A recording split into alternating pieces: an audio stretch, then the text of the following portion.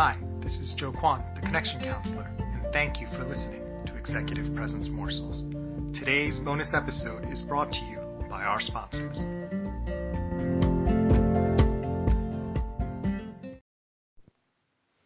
The truth is, it's not easy coming up with content for a daily podcast like Executive Presence Morsels.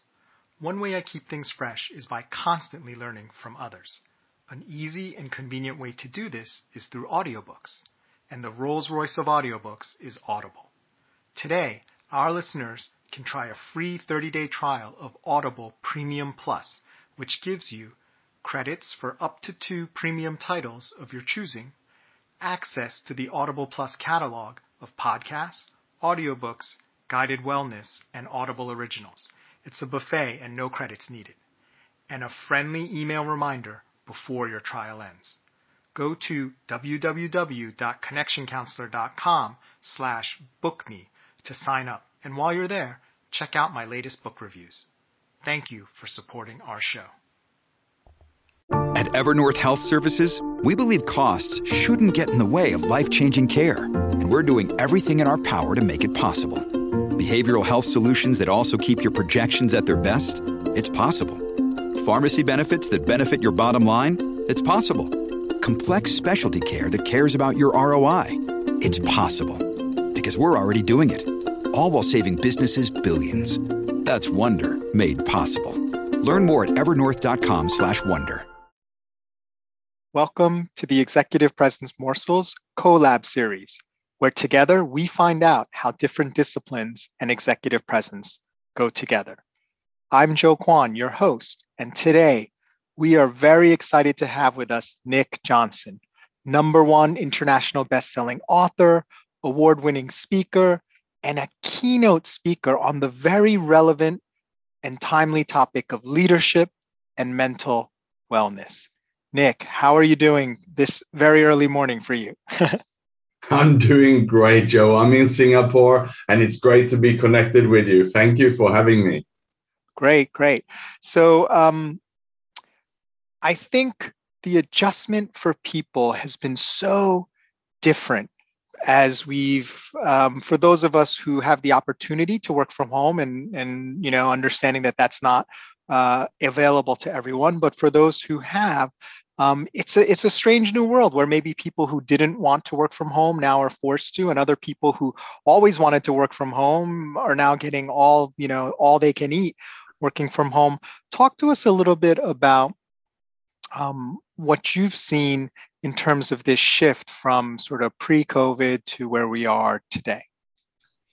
Well, Joe, indeed, what we have seen in the last 2 years, and I'm speaking with leaders mainly in Southeast Asia, but also, of course, I'm staying in touch with people in other countries. But what we have seen is that people basically are acting in a very different way. So I think what COVID has done has really put people in 2 camps. People have quite strong opinions.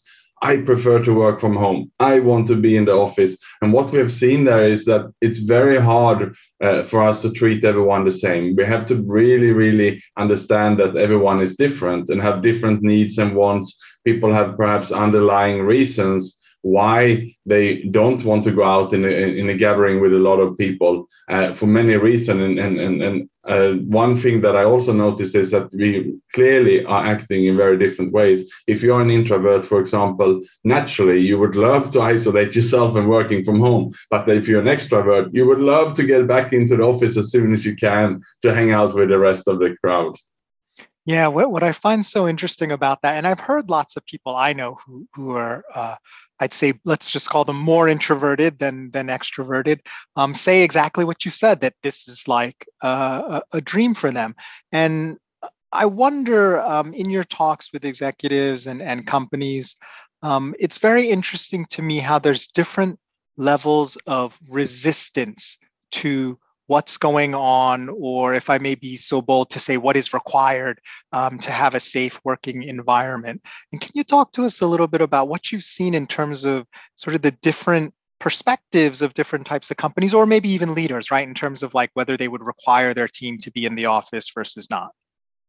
Yes, I mean, again, also companies are acting very differently, also based on perhaps where the head office is, if it's in the US, Europe, or Asia, then again, it would have been completely different approaches. And no matter how you want to act as a company, it also very much relies on the legislations. And if you are a global company operating in 150 to 200 countries, every single country will have different rules and regulations here. So what I've seen working with a lot of senior executives, and especially here in Asia, we're talking regional directors who's in charge of all of Asia. Even in all of Asia, then, if you're responsible for 25 countries, again, it's all different in the countries. So it's been very, very difficult to have a policy that applies for the whole world. I've seen companies coming out there saying, well, we should allow our staff flexible work time. Let's allow them to work from home 3 days a week and 2 days a week. They should come into the office. Well,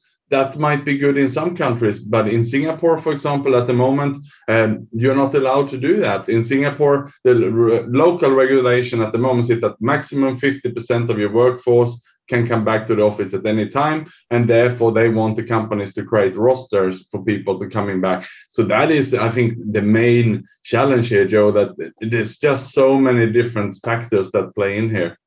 Yeah. Well, you recently wrote your book on executive loneliness, and I'm sure you've been writing and researching this topic for quite some time. And we're at this time where there is such a greater lens on mental health and wellness, whether it's through sports figures and things going on in the news like that with Simone Biles in the Olympics, or just people that you may know at work being more open about it. So when you say executive loneliness, I think people could take that a little bit differently. Maybe can you explain a little bit sort of what that encapsulates for you and the work you've been doing? Well, executive loneliness very much goes back to the good old saying, it's lonely at the top. And it's so true, Joe, that, the higher you come up the hierarchy, the lonelier it gets, because if you are in middle management, then when you go on your lunch break, you will have people, you will make friends, people at your own level where you can share your problem with. But as you climb up higher and higher, there will not be so many in your office who you can talk to at that level. And also the confidentiality gets higher the higher up you go. So therefore, there's very few people you can share the problem with. And that is where I started also then my research. I started at the top. I interviewed and I surveyed senior executives.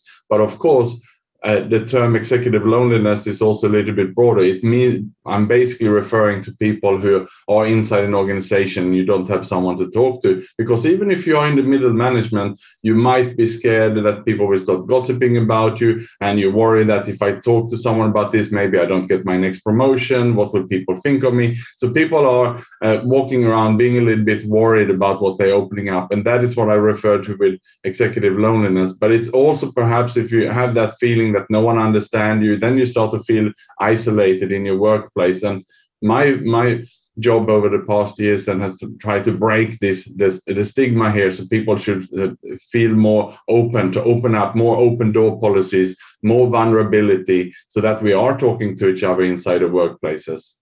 Yeah, it's such a fascinating topic, and you mentioned a word that I've been thinking a lot about lately, which is vulnerability, and specifically how a lot of people don't really understand. Like if you ask them about it, they'll say, sure, that makes sense, but they don't really in their heart understand how vulnerability is actually necessary for connection. If you have a suit of armor on, no one can really connect with you. But as you go about your work life, you see more armor than you see vulnerability. So I'm curious to get your perspective, especially from the work that you do, how people navigate that, right? Because especially as you get to the higher levels, and even at the medium levels, you can't just be vulnerable all the time and saying, what you think when you think it, right? There has to be some professional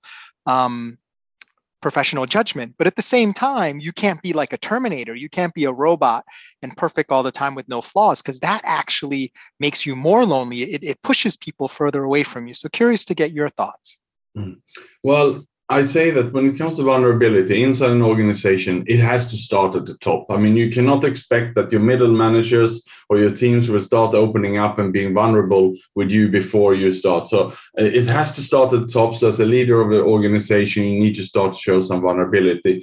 And as you say, Joe, it doesn't mean that in every conversation you start being vulnerable and sharing things. But there's a time and place for this. Perhaps you set a weekly all hands meeting or a monthly all hands meeting, and you then as the leader of the organization open up the talk and you share something about yourself. And perhaps every time you have these talks, the leaders stand up and share for 1 or 2 minutes, perhaps something that's going on at home, something with the children, something how they, perhaps when they were working their way up, something that happened to them, an incident, so that once they are sharing this, the rest of the team, they start to feel, this is how it is. And they start to feel that this is also a human person, the boss. And then the leader can share, well, by the way, on Friday afternoons, I have an open door policy, and feel free to drop by if there's something on your mind. And then, when you have your next all hands meeting 2 weeks later, you can invite someone of them who came and spoke to you in the room, and they said, oh, by the way, I came and talked to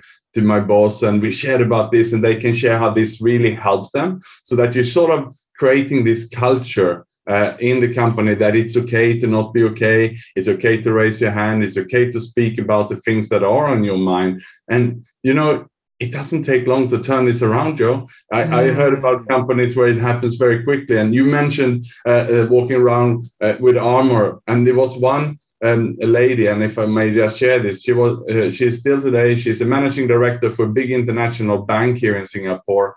And for many years, she was just elbowing her way up in the career ladder. She wanted to go to the top, but she felt lonely. She felt isolated. She felt that she didn't have any friends in the office. When people went for lunch, her teams would avoid her. They would go for her own place. She never had that natural connection with them. And it was only when, during COVID, when she felt very isolated, she eventually decided to open up, thanks to the conversations she had with me, and she decided to open up to her teams about how she felt. And once she'd done that, the whole atmosphere changed overnight, and today they have an open door policy, and they've gone through this pandemic in a beautiful way by just being vulnerable. Yeah, that story resonates so much with me, Nick. And what I love about it, and what it draws out, is, in a way, we've been indoctrinated that this is the way to be, right? I mean, I'm sure that woman had certain personality traits as well, but her approach is not uncommon, right? Like, she is not the deviation from the norm. That is actually the norm that you see. So in a way, we've been indoctrinated or told, probably by well-meaning sort of senior people and sponsors and mentors, that, hey, never let them see you sweat, and all these expressions that you got to be tough, So talk to us a little bit about how, that can actually damage us sometimes. Well-intended advice to help our career can actually damage us in terms of our ability to connect with others, and can make us more lonely.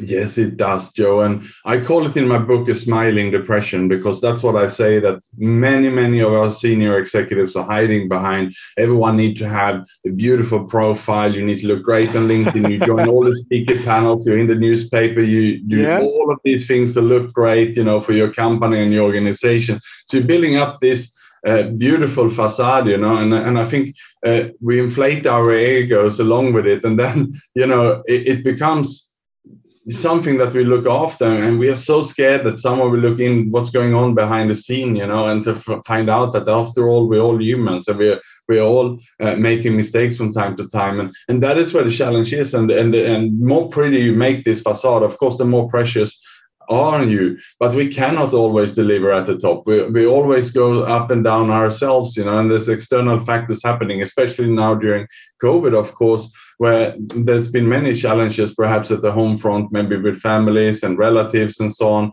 so that we might not been able to hold it all together the whole time. And then when that breaks, that's when it's extremely challenging. And I have to say, Joe, that because of my book and the research I've done, I have quite a lot of insight with senior executives, and many have fallen into some bad habits during the pandemic. And I can just mention, for example, people who might have before enjoyed, a bottle of wine 2-3 nights a week before, or been able to manage in a reasonable manner before. Now they know it's become a daily affair, and with home deliveries and home orders, well, it's become it turned into bad habits. And that is what I heard, but also with gambling perhaps have become a problem, and many other issues have come up as a result of this. So they're trying to cope with it in different ways. Yeah, what's interesting to me about what you just said is how all the trappings of success that these executives have, and kudos to them, because they've earned them and they've worked hard to get there. I feel like it can actually make you feel more lonely, because you're like, why am I so lonely? I'm so successful, everyone wants my life, but what is wrong with me that I have all this and I'm still lonely? And I feel like that can create a very confusing, almost dangerous spiral, and maybe perhaps lead to some of the less productive behaviors that you were just mentioning. Yeah, absolutely. And the research I did for my book showed that 84% of the senior executives would not talk about it in the company. To make matters worse, 75% of them would not seek help. That means, of course, they would be scared that if they go and see someone, or they talk to someone, let's say psychologist or someone, about the problems, they'd be scared that someone find out or see them, or show up in a medical record, and then the HR find out, and then something happens. So people are just so scared that this comes out there, that they rather suffer in isolation and not talk to anyone. And that is exactly where my work comes in also, Joe, that I'm trying to break that stigma, and that I'm saying it is okay to seek help. And here is also one good transformation in the last 2 years is that you can now have a therapy session on Zoom. You don't have to go in and be seen perhaps in a waiting room. And so in that sense, there is more help out there, and there's new ways to seek that help. And as soon as you just open that door and you speak to one person about how you feel, normally half the problem is solved. Yeah, I definitely want to hear a little bit more about how you can start to make that shift and get that help.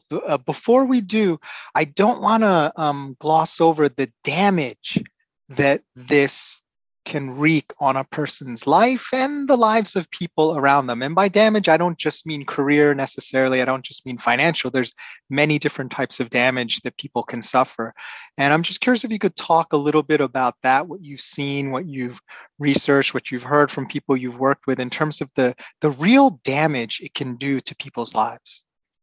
Well, I mean, for a start, of course, it can lead to loss of job or career, or issues with a relationship in the work. That's one thing. But at the home front, it's many times, and I touched upon it before, it can lead to bad, poor addictions, drugs, alcohol, gambling, and all these things come into play. Perhaps if people feel isolated and feel not understood, and they pick up on bad habits instead, which later can become addictions. But what we also seen is that it's been a lot of relationship challenges. Perhaps if you're not feeling well, and the whole family at one stage were forced to work from home, perhaps homeschooling at the same time, then if the relationship are not going well and people are not feeling well, it can really quickly become an issue. And that's what we've seen. And I've been sitting in multiple support groups, Joe, where the couples have gone into divorces. We have seen senior executives, expats, then being stationed in one city, where the family where they're still committed to be in that city, are separating into 2 apartments. Perhaps the wife living with the children, the husband staying in one apartment because simply he need to focus on the work. He's not well, and the pressures is just too much. And then to have the whole family around him has not managed during these extreme circumstances we have found ourselves in. Remember also that companies have been perhaps in overdrive. Then again, as we touched on earlier, with different regulations for every country changing all the time, back and forwards, and where you have to pull, whole teams and operations, and perhaps thousands of employees affected. So it's been working around the clock and not feeling well with the family around you. There's no wonder that people are, perhaps now as we are 2 years or soon 3 years into this, are feeling drained and are not so well.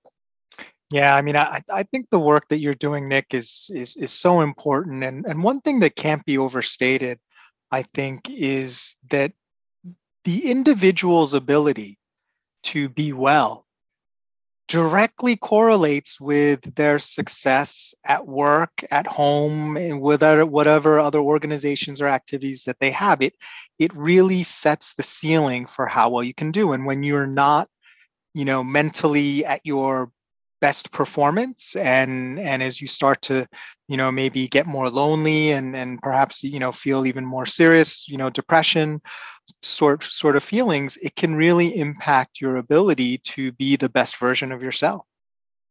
Yes, absolutely. And that's why it's so important to do something. And we touched upon the things of starting to speak up, starting to break some barriers inside your workplace. But it's also very important to have outside your work where you have either, it can be psychologist, therapist, you even open up if you have trust in your local doctor. Go next time, talk to your doctor. They will have the resources.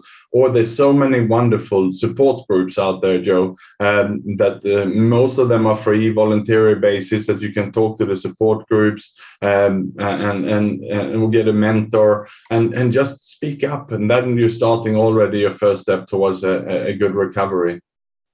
Yeah, I find it really interesting the way you describe that. It's not some magical thing that you need to do. It's not some expensive thing. However, it may require some, for lack of a better word, courage or discomfort for you to broach that for the first time. And have you seen that often being sort of a major obstacle for people to get the help or even attempt to get the help that would help them? Yes, it has been an issue, but I think COVID has made many senior executives feel really unwell, that they realize it. And what I've seen is that many of them have worked with a coach, perhaps a life coach or career coach, or someone who really have started to ask them powerful, deep questions, who made them start thinking. And that then in itself have led them to going and see some specialist for whatever issue it's. If it has been an addiction, they've been able to see perhaps someone who can help them with that issue. So I think we are moving in the right direction with this, Joe. I feel that people are increasingly asking for help, and I am definitely a big advocate about this, and I'm cheering on people as much as I can for asking for help, because I know that it can be in some instances even life-saving. Yeah, and Nick, the work you do and the work that other professionals do in helping this, sometimes the way I think about it, to use a metaphor, is it can be very difficult to see ourselves without a mirror, right? It can be very helpful to have someone else to serve as the mirror, especially if they have some special training or experience doing this with other people, to perhaps more clearly see what's going on with us, because we tend to just think that we're doing everything fine. I mean, that's just the default position, right? Like, people don't normally go around thinking I'm not doing everything fine. Our supposition is like, oh, I could do a little bit better, but I'm doing all right. So it's interesting to me how just even having a small conversation with someone like that can really start to shift things for people in a positive way. Yes, definitely. And I mean, many times if you start working with a coach, they will do a check-in first to figure out where you are. And what I've seen coaches are using, for example, the wheel of life, where you have the different parts of your life, the spiritual, the physical, and all the other parts of your life, financial and so on, where you look into then and rate it perhaps from a scale of 1 to 10. How are you feeling? And then you can easily pinpoint where is it the number 1, 2, or 3. That is where we need to work on. And then you dig deeper in there. And that's the beautiful work that coaches can do. But then that doesn't solve the problem of being around other people. I think the support groups is a wonderful way, and we all know perhaps the beautiful work of organizations like Alcoholics Anonymous and so on. And there's these anonymous support groups now for basically every issue or addiction or problem in the world. If you Google it, you will find it for shopping, gambling, overeating. There's something for everything. So if you have an issue and you Google that, there will be a support group, especially in the US. There will be something very close to you. And just to come into that setting and to feel that, wow, I'm not alone. There's 5, 10 more people who have this issue. And then you sort of start to get that sympathy. There's others who are there who managed to come out of it and who are there to help you. And as we said before, Joe, there's so many people who wake up every day full of energy, wanting to help. Yeah. Now, Nick, I don't want to, and I imagine you don't want to paint such a negative picture that dissuades people from trying to get to the top and be successful, right? Because, oh, you're going to have all these problems and be, lonely. And I'm sure you've come across people who either through their practices or their traits are able to continue to be connected and have that good mental health as they continue their ascent to however high they get. Can you share with us a little bit your observations or what you've seen about people who, I don't want to say are doing it right, but perhaps are having better success in terms of fighting off what can often be a tendency to get lonelier as you move up the ranks? Well, I think it's something you should start to practice as soon as you can. You don't wait until you're at the top, until you start having a coach or having a support network. I said this should be something that you start with as early as possible, no matter where you are in the career ladder. But it seems like it's more challenging the younger you are. We tend to be perhaps more quiet. We all know, anyone who has teenage children know when they become teenage, they like to close the door, and it's very difficult to find out anything what is going on. And it seems like we are bringing that with us into the workplace, where we are extremely shy to open up. So therefore, anyone who can start practicing this, even perhaps parents play a role here. We need to be a bit vulnerable and with our children to create that sort of feeling that it's okay to speak up without being punished if they're telling the truth. So I think it starts already at the home front there, but inside an organization, then it's very important, as I said, that you as a boss are creating this culture of speaking up. So, and then if people do speak up and they say something, that they don't get heavily punished for it, because then you will also create this culture of people being scared to speak up. So I would say it's a daily affair, and it has to work in the family, at home, and also in the offices. And it's for all of us to together create this environment. Yeah. One thing that I love that's coming through in what you're sharing with us today, Nick, is this sense of connecting with people and being engaged with others. And that's a principle that I often talk about in terms of executive presence, that, the best executives have that engagement with the people they lead, whether it's directly or whether it's, because they're, at the top of the organization broadcasting out, but people feel connected to them, whether they have a one-on-one conversation or not. They feel that sense of engagement and connection. And what have you seen in terms of people who seem to be able to do that better or have more skill in connecting with people? Because at a higher level, it is very difficult to connect with people. It's a lot easier when you're peers to connect with someone versus when you're a boss or you're 3 or 4 levels above people.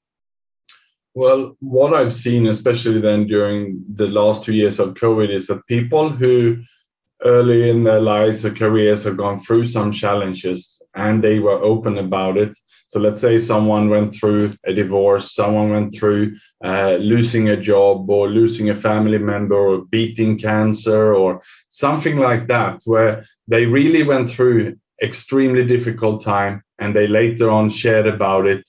It was known to their friends, the family, the colleagues. Everyone knew, well, this person went through this and walked through it. These people, I call them the thrivers. They've been thriving through the pandemic, because if you've gone through something so difficult and challenging in your life before, this pandemic is nothing. And so because these people also have a tendency of being open, being vulnerable and talking about it, so therefore this pandemic has not been an issue for them, and that's including myself, Joe, because I had my own challenges in 2015 to 18, and when I had a crash mentally, and I've been in recovery since then, working on myself. So for me, I have been striving through these last 2 years, and I've been focusing my energy every day to try to help others who've gone through a challenging time and helping them to be more vulnerable also. That's amazing. That's amazing. That resonates so much, and that perspective, right? Of not that having being the thing that makes you weaker or lesser, but actually can make you stronger and help you thrive in the future when other things may come. I think that's just an amazing, beautiful way to look at life in the world. Yeah, absolutely. I call it vulnerability for strength, you know. So it's really turning that vulnerability into your strongest asset. And I think that's the future leaders. I think that's what we need with, you know, we're talking about gig economies and work contracts, and people will be more worried, more anxious, and they would need to be more open conversations in that sense.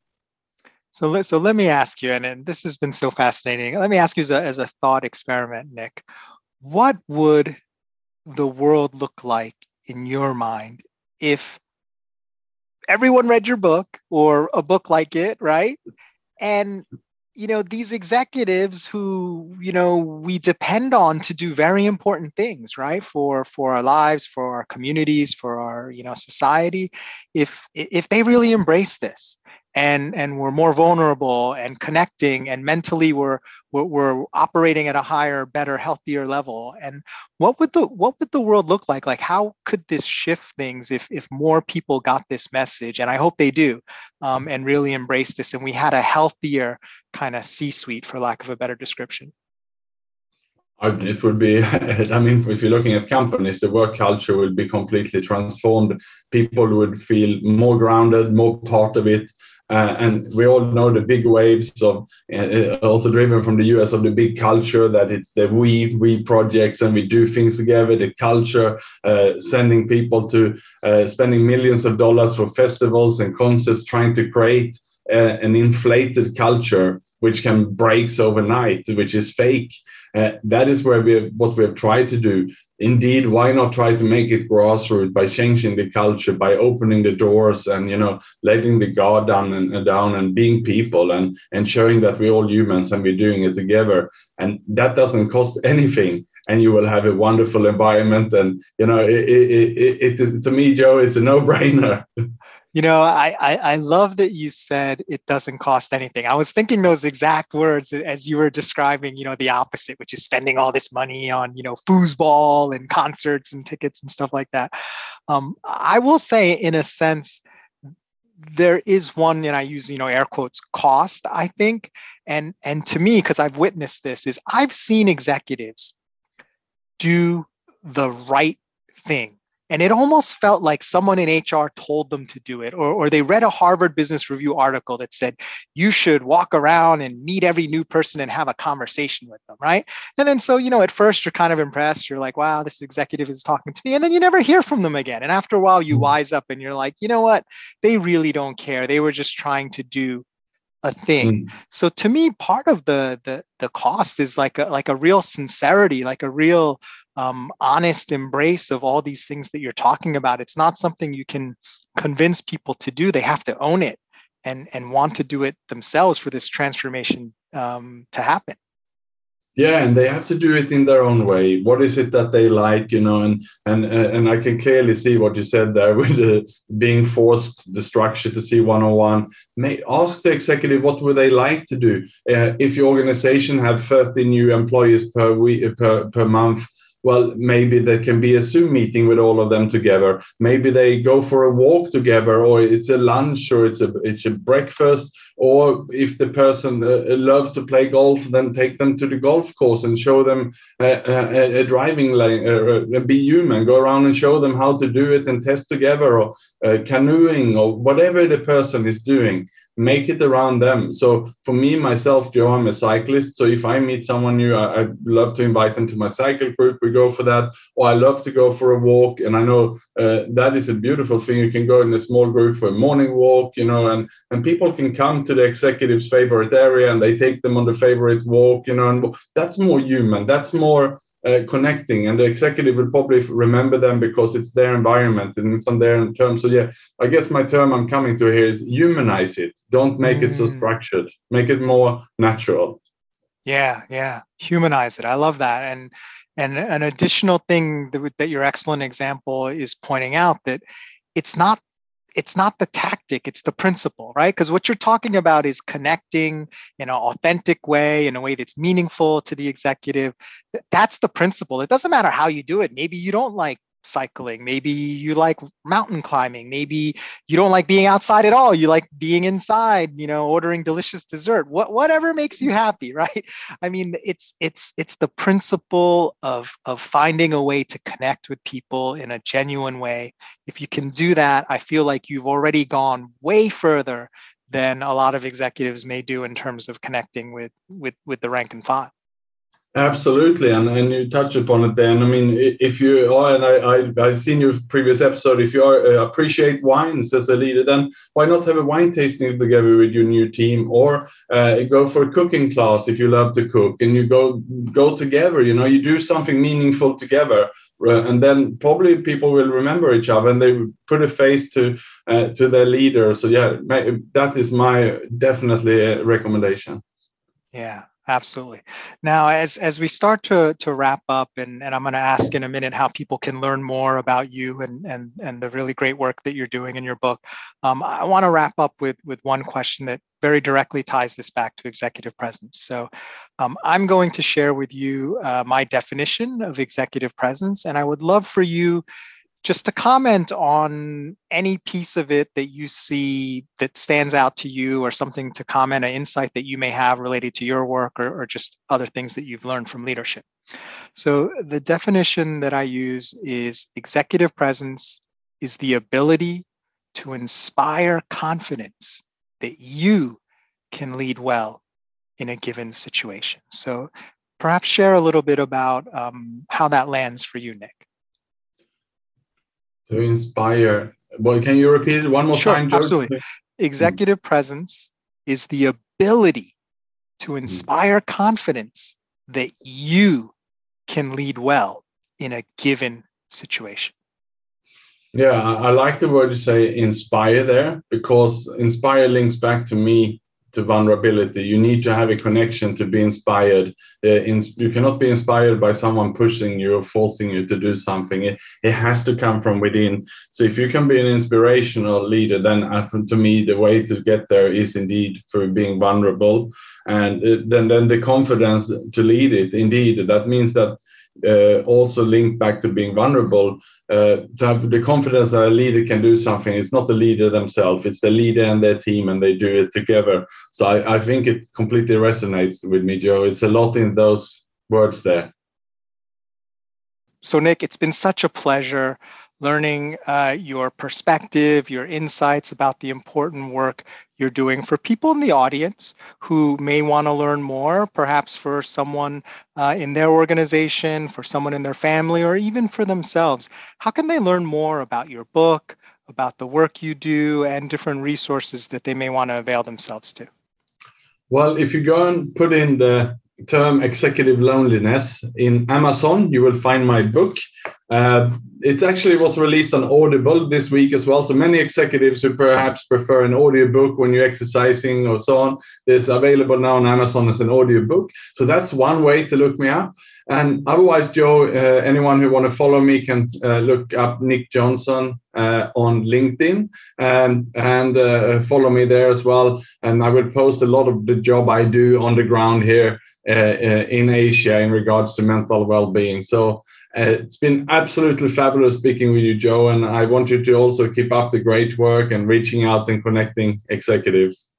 Well, Nick, Godspeed. Love the work you're doing. I hope you are so successful that it just transforms every single organization in the world. I sincerely, nothing would make me happier than that. So thank you for being our guest on Executive Presence Morsels. Thank you.